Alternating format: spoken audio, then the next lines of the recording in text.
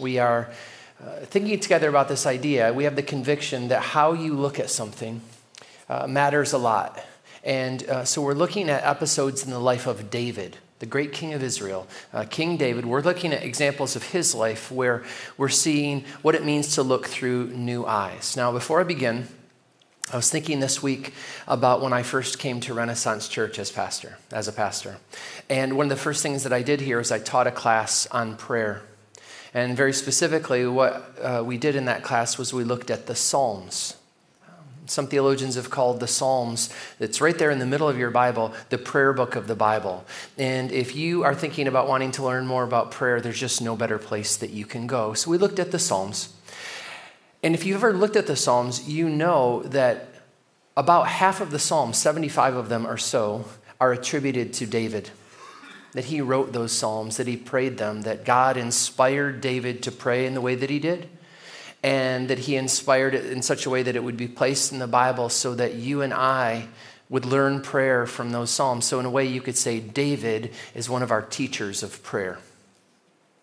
Psalm 40, verse 8 says, "O God, I love to do your will. Your law is written on my heart." David prayed that, and he meant it.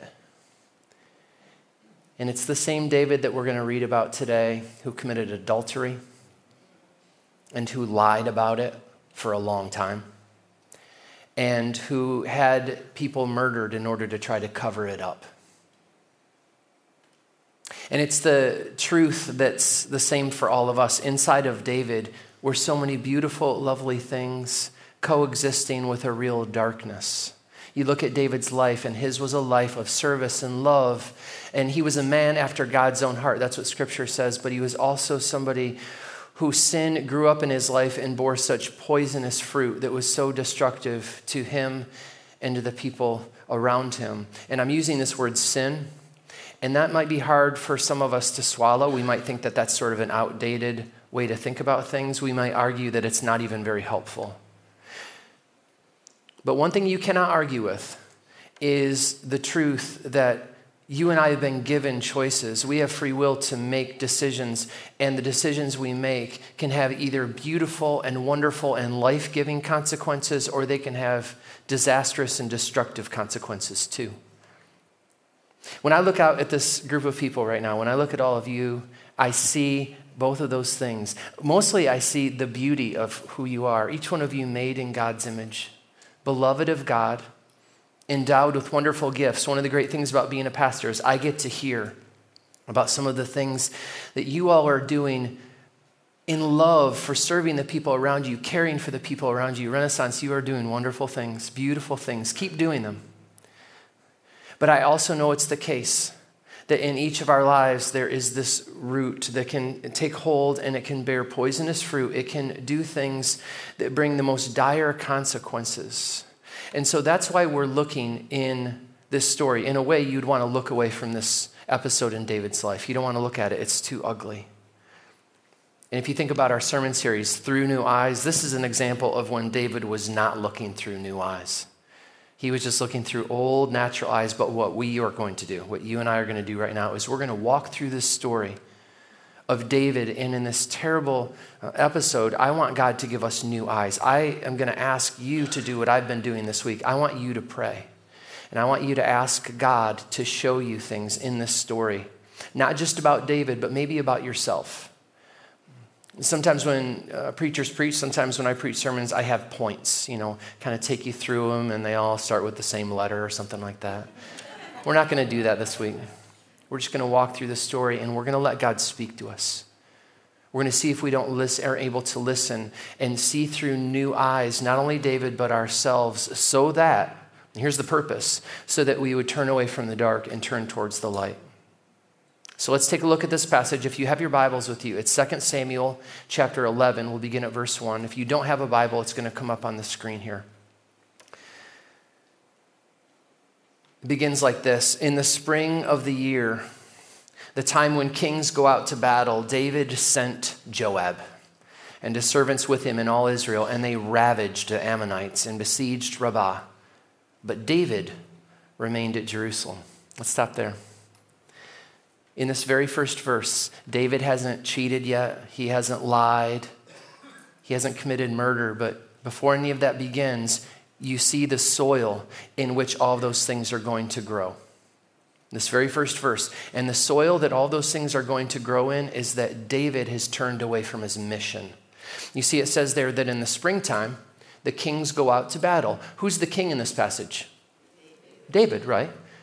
But he's not out there. He sent somebody else to do what he's supposed to be doing. In this place, the heavy rains come in the wintertime, and it makes roads impassable, and it makes it difficult for the military to go out and secure their borders and press back enemies. But in the spring, that's when the kings go out. But in the spring, David has sent out Joab. He's a general. We'll hear about him in a little bit. And David has neglected the mission that he's been given by God. God has called him to be the king. I want you to do this. This is what you're called to. But David has forgotten his mission. He's forgotten who he is. And for you and I'm bringing this up because this is true of each one of us. You've been given different missions in your life by God. I look out again at this group of people, and I see people that have been given wonderful and beautiful missions by God. It's true of each one of you. You have been given the mission of being a friend. Did you know that? That many of you have been given the mission of being friends to people that God has put in your life, and it's your mission, it's your call to care for them and to love them and to encourage them. That's an important mission. I hope you never forget that. I hope you don't neglect the important mission you've been given to be a friend to some of the people in your life. I look out and I see also people who are married. And you've taken vows, you've made promises to care for that person that God has entrusted to you. That's a mission. So your mission is to take care of that person and serve them and love them and guide them and be there for them. I look out and I see children. Some of you are children who are still in your parents' home. And some of you are older and you have parents, but it doesn't matter. You still have a mission to be a son or a daughter, to be honorable and to be reverent and to help and to care for parents. Some of you are parents and you have children. That's a hard mission. Be a parent. Shepherd people through their lives, help to care for them. That is an important mission. But the most important mission that any of you has ever been given, listen to me, the most important mission that you have ever been given in your life is to be a beloved child of God, to be adopted into God's family and to receive his love that he has for you, to belong to him and to be shaped into someone beautiful, to receive his love and then to give that love out into the world. That is an astounding mission that is for each one of you. And where you and I can begin to go into the darkness is when we say, I don't want to have my mission anymore. I don't want to be a husband anymore. Maybe just for now. I'm not going to be a husband. Right now, I'm not a husband. I don't want to be a son anymore. It's too hard. I don't want to be a beloved child of God. I'm sick of it. Because that's what David is doing here. He's saying, I don't want to be the king anymore. And that's the soil in which all of this poisonous fruit is going to begin to come up.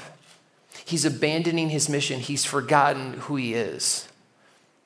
You're going to see that as we keep going. Take a look at this, verse 2. It happened late one afternoon when David arose from his couch and was walking on the roof of the king's house that he saw from the roof a woman bathing, and the woman was very beautiful. It happened late one afternoon when he arose from his couch. He's getting out of bed at 5 p.m. What's he been doing? Just playing video games all day? I don't know what's going on here, but he has abandoned his mission. And now, because he's lost his mission, he's lost his focus, he's no longer becoming the king that God wants him to be. He finds another focus. And you might say, oh, yeah, he finds focus in that beautiful woman. No. His focus is on himself. The woman that he sees, she's only the circumstance. She's only the occasion for his sickness that's welling up inside of him. But he isn't focused on her. He's focused on himself. He's focused on his own desire. He's focused on his own pleasure. He's focused on his own wants. That's what he's looking at here. He's not thinking about her. And you'll see this in the next verse. Look at verse 3. Verse 3, and David sent and inquired about the woman. And one said, is not this Bathsheba, the daughter of Eliam, the wife of Uriah the Hittite? David is sliding really hard here morally. because he's thinking about being with somebody who's not his wife. And he shouldn't have anybody who is not his wife. He shouldn't be in that kind of intimate relationship with anybody who's not his wife, but it's worse than that. Because who he finds out Bathsheba to be is she's from a military family. Somebody says, oh, that's Bathsheba. She's the daughter of Eliam. David knows Eliam. Eliam was one of his mighty men. That's what the Bible calls them. Special elite forces that came to David even before he went to the throne, who went with David on his earliest battles, were loyal to him, defended him, stuck with him through thick and thin. They weren't getting paid much. They were in the most difficult circumstances. Eliam was one of those people. So he says, who's that girl? Oh, that's Eliam's girl. That's his daughter. Oh, and who is she married to? She's married to Uriah the Hittite. Uriah is also a special forces warrior in David's army. So who does he hear this woman is? She's from a military family. He knows her family. And yet he still says, I don't care, I'm going to take her. See, he's already sliding. He's doing what usually has to happen when you slide into sexual sin. And I'll tell you, this passage is not primarily about sexual sin. Somebody asked me before the service, they said, is this about, this is kind of one of those erotic, sexy stories. There's nothing really sexy about this. Instead, what David is doing is he's depersonalizing and he's dehumanizing Bathsheba. He has to. And that's usually the case in sexual sin, not always. But let's think a moment about pornography. If you think about pornography, if you think about the women who have been ensnared and trapped within the production of pornography, and it's mostly women, and not all, but mostly. The way that women get into that practice and the production of pornography is not because they came from warm, caring homes where people were looking out for them. And the way that they stay ensnared there is not because there are people taking care of them. It's stories of neglect and abuse in childhood, and then it's stories of addiction and abuse and coercion and sometimes even slavery. That's how people end up in pornography. And so when you look at that image, you can't think, that's somebody's daughter. That's somebody's wife. That's somebody that someone cares about. You can't do that. You have to totally depersonalize it and dehumanize the person there. Somebody there who's caught in a crucible of suffering that is so dire that if you thought about it too long, it would break you. And so here, that's what David is doing. Whenever the Bible talks about the story of David and Bathsheba, it never talks about Bathsheba's sin. It doesn't mean she did or she didn't. But it means that the sin chiefly that David is committing here is his neglect of the mission that God has given him and his neglect of the God who cares and loves him. And he's not thinking about who she is, and he's not thinking about, he just wants to take. So take a look at verse 4. So David sent messengers and took her, and she came to him, and he lay with her. There is nothing romantic about this. It's all verbs. Send, take, come to him, lay. That's it. There's nothing special about this. There's nothing cool or romantic about this. This is just David following his desire, and he's taking. One theologian that I looked at studying this said the most damning verb here really is take. That's what you do with a thing. I'm going to take. And that's the nature of sin. The nature of sin usually is I'm going to take. I want something, I will take. And you can see this most when you turn it around, because the nature of love is to give. For God loved the world so much that he gave his only son. God gives his son. He looks out to a world that's just like this. People that he cares about, people that he loves. And he said, I'm going to give them my son. And he gives his son, Jesus Christ, to us. And then Jesus just does exactly what his Father does. He knows how to give too. And so right before Jesus ascends to the Father, he says, I'm going to give them the Holy Spirit. And so God gives and he gives and he gives because he's the God of love. And he says, I want you to be part of this divine dance with me. You should give away too.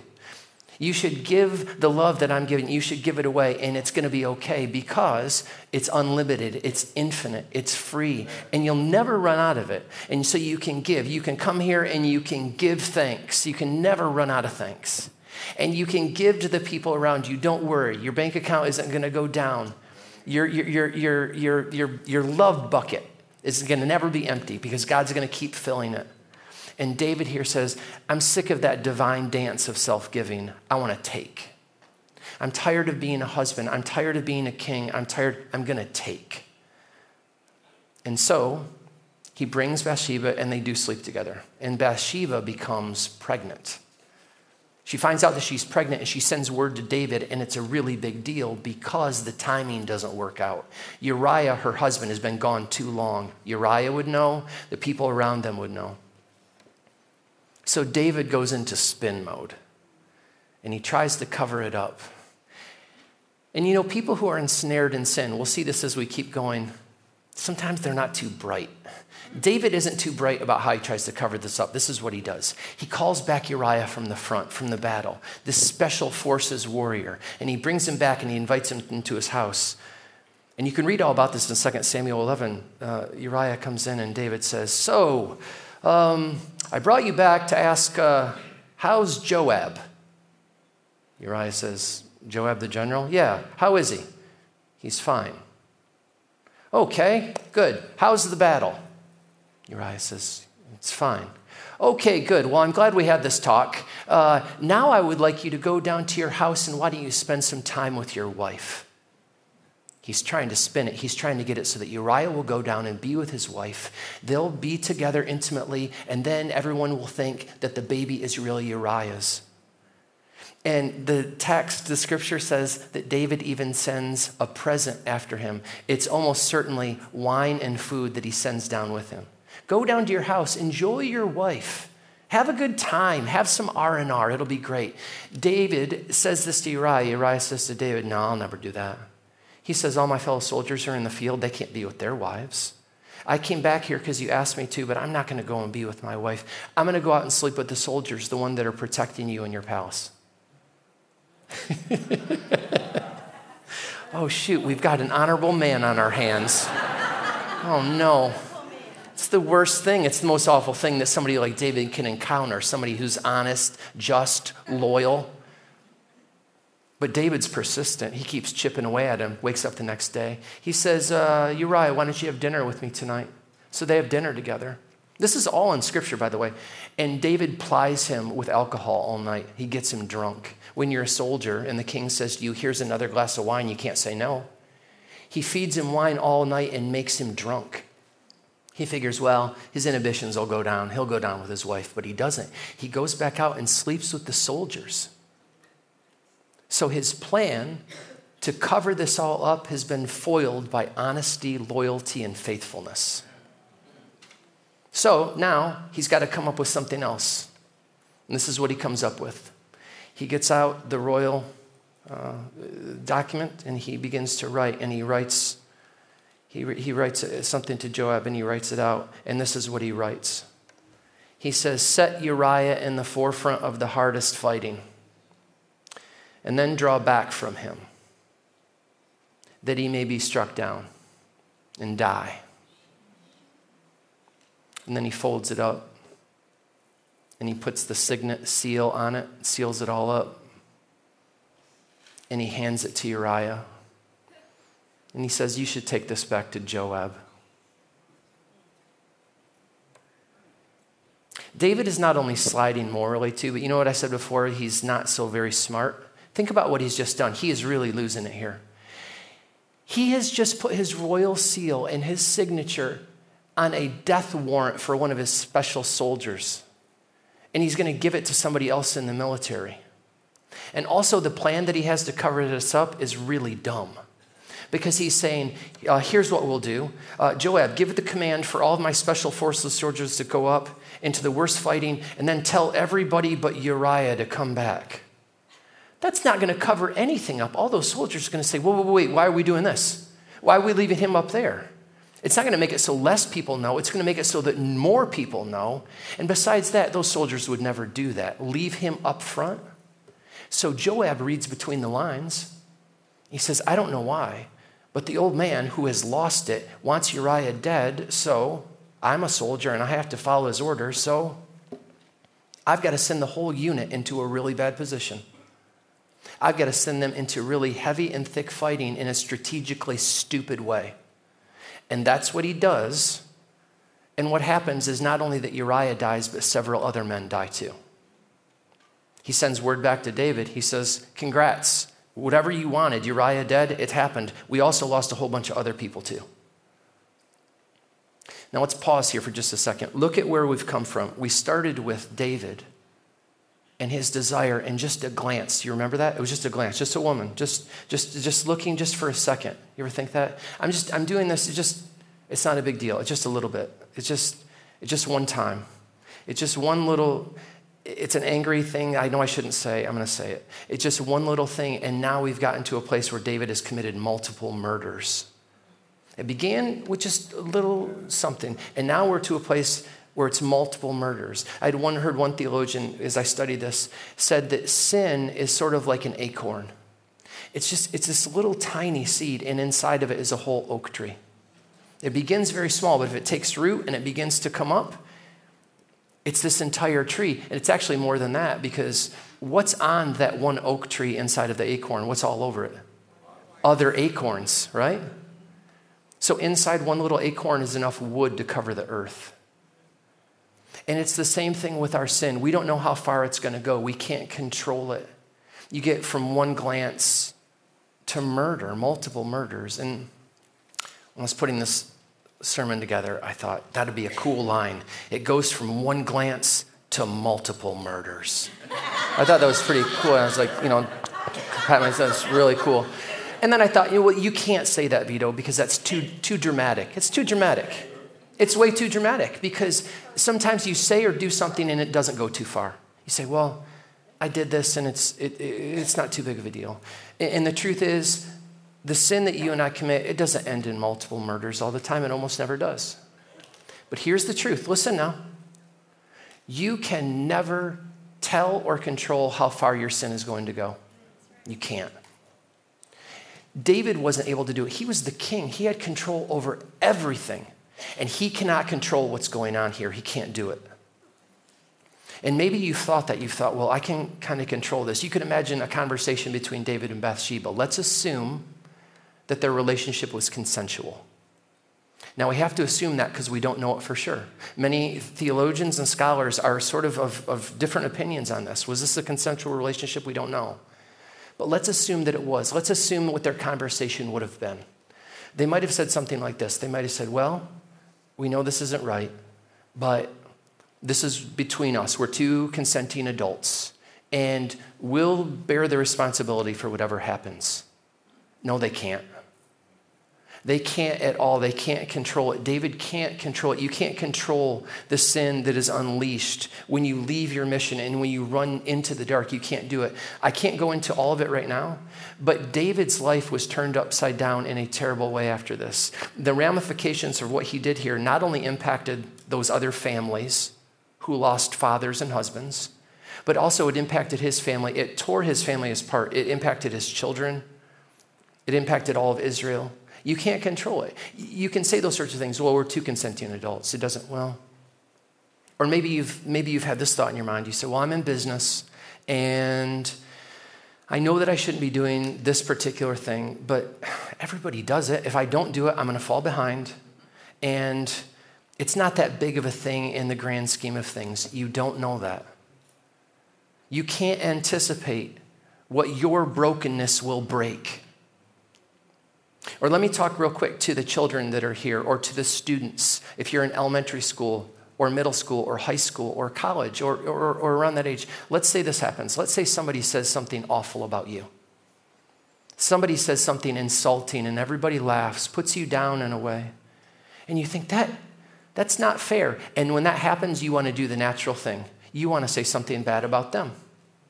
You want to say something awful about them. And so let's say you decide to say something awful about them too. Make somebody laugh at them. Let's say you say something that's true. And your thought process is going to be, well, this is just the way it goes. I mean, it's just, I'm going to say something and people will laugh. It's not that big of a deal. You don't know that. You can't control. You do not know how your words, when unleashed upon somebody, you don't know what the effects will be. Because sin is always something which is utterly uncontrollable by any of us. It's too big. It's too destructive. Our little decisions, it's one time. It's one glance. It's one word. It's one corner cut. It's one time where I'm not going to show up. It's one time when I show up and I know I shouldn't. I don't want to be a friend anymore. Just this time. I don't want to be a husband. I don't want to be a wife. You can't control it. And it will begin to spring out, and it will do things to other people, and it will do things to you. One of the things that it will do to you is it will numb you. I mean, one way you think about it, you think, well, if you have a numbed, dulled conscience, you'll commit sin. Yes. But it will also turn around the other way. If you commit sin, it will dull your conscience, and you will begin to say and do things that you would never have imagined. Take a look at what David says when he finds out that those soldiers died because of what he decided to do. This is the message he sends to Joab.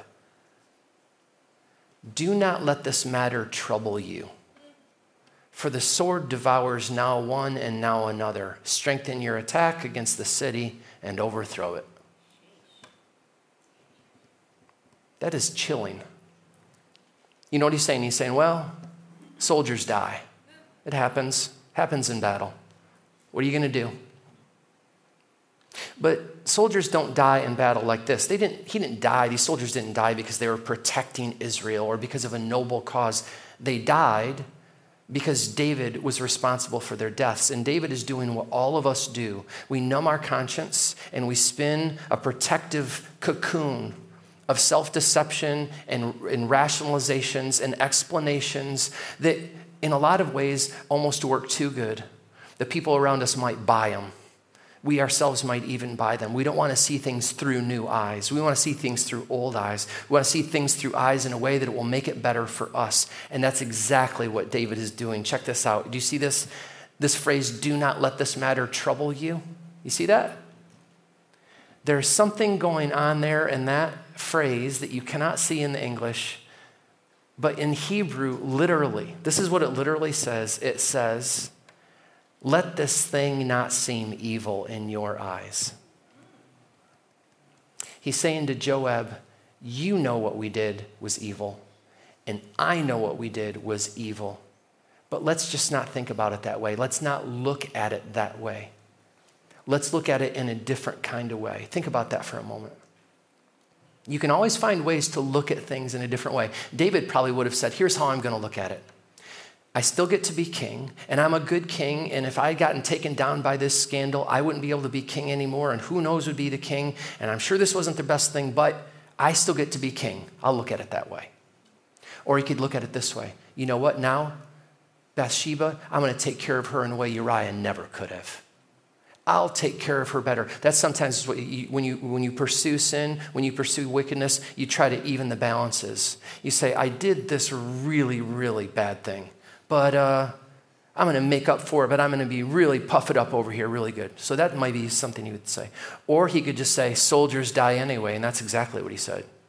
You know, things happen. Mistakes were made. And the sin inside each of us will incline us to do the same thing. We will find ways to explain away or see through old eyes. I know I shouldn't be doing this. I know I shouldn't be doing this. But I don't know how I'd get along without this. I really don't know. I don't know. And God wouldn't want me to suffer in this way. Or I know this is wrong, but in the overall grand scheme of things, I'm doing a lot of good. And I have a lot of pressure on me. And I have a lot of circumstances that a lot of people don't know about. So I'm just... Or in the grand scheme of things, this isn't that bad. You could say, well, I went to a sermon the other day and I read about somebody and heard about somebody that killed a bunch of people. I'm not doing that. And you'll want to see it through your own eyes. But the truth is that it doesn't matter how you and I see it. We can decide how we see things, but the truth of the matter is what's most important is the very last verse of this chapter. Look at what this says. But the thing that David had done displeased the Lord. It matters how God sees things. And once again, this translation of verse 27, it doesn't tell the whole story. The literal Hebrew of what this says is, and the thing that David had done was evil in the eyes of the Lord. You know, David maybe thinks he got away with it at this point. And I'm sure that happens all the time. In the highest echelons of power, kings and prime ministers and presidents, they do things and they rush to cover it up. And there's lots of things that we probably don't even know about. And it might be true in your own life. little things. I hope if I do this, my husband won't find out, my children won't find out, my wife, my boss. Oh, I made it. I made it. Nobody knows.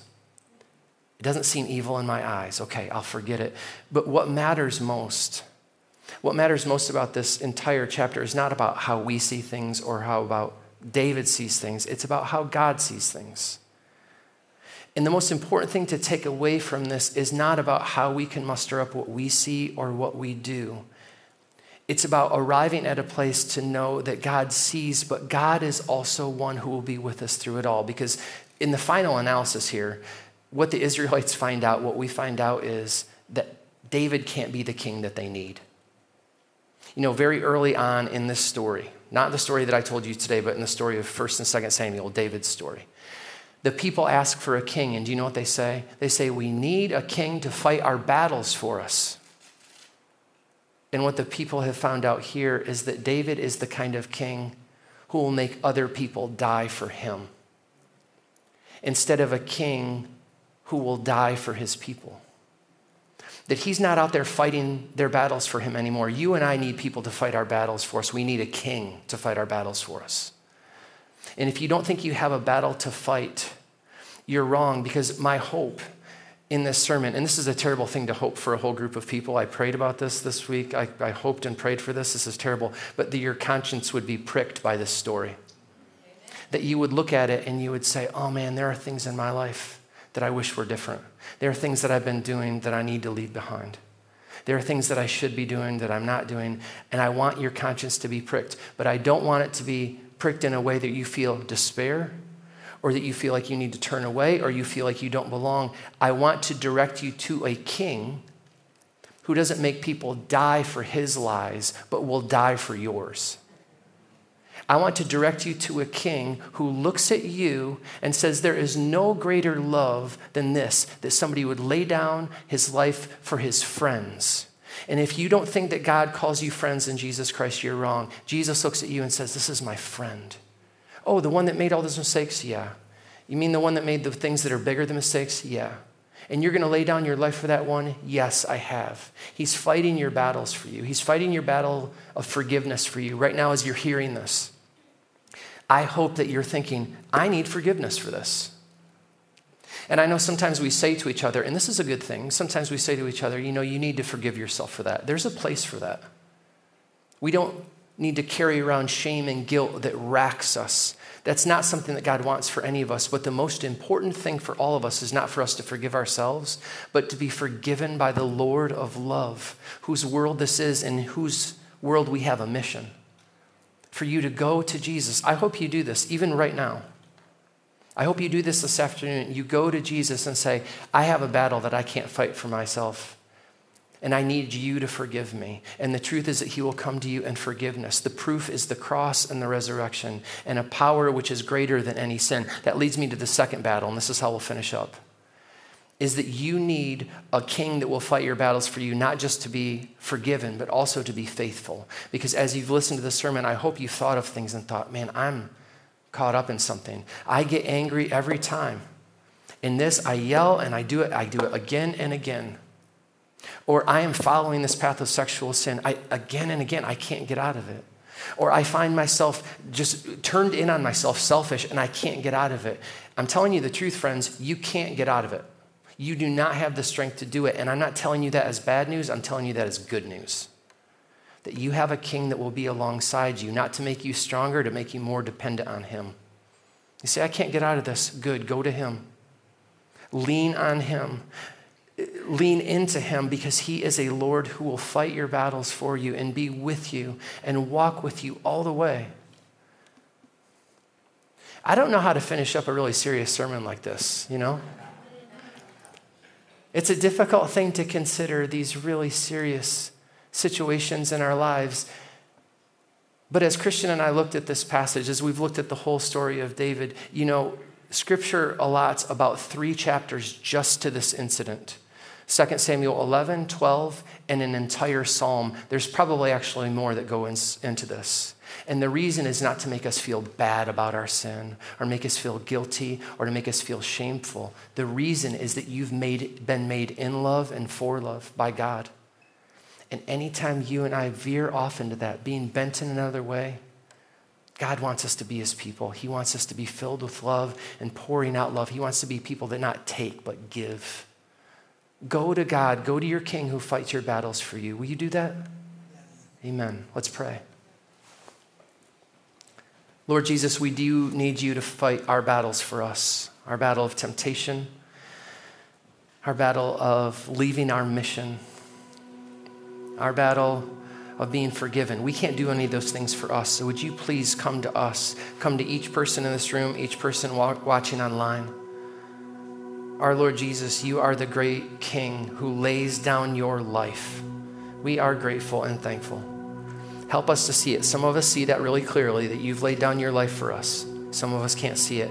I pray especially for people who have never seen that you are a King that lays down your life, not just for your people, but for each person here. For each person here, let that truth rest on them, that you, Jesus, have laid down your life for them. And then take that truth and plant it deep in their heart. Plant it deep in my heart. And uproot sin by your strength and instead plant in the steadfast love of Jesus Christ. We pray these things in his name. Amen.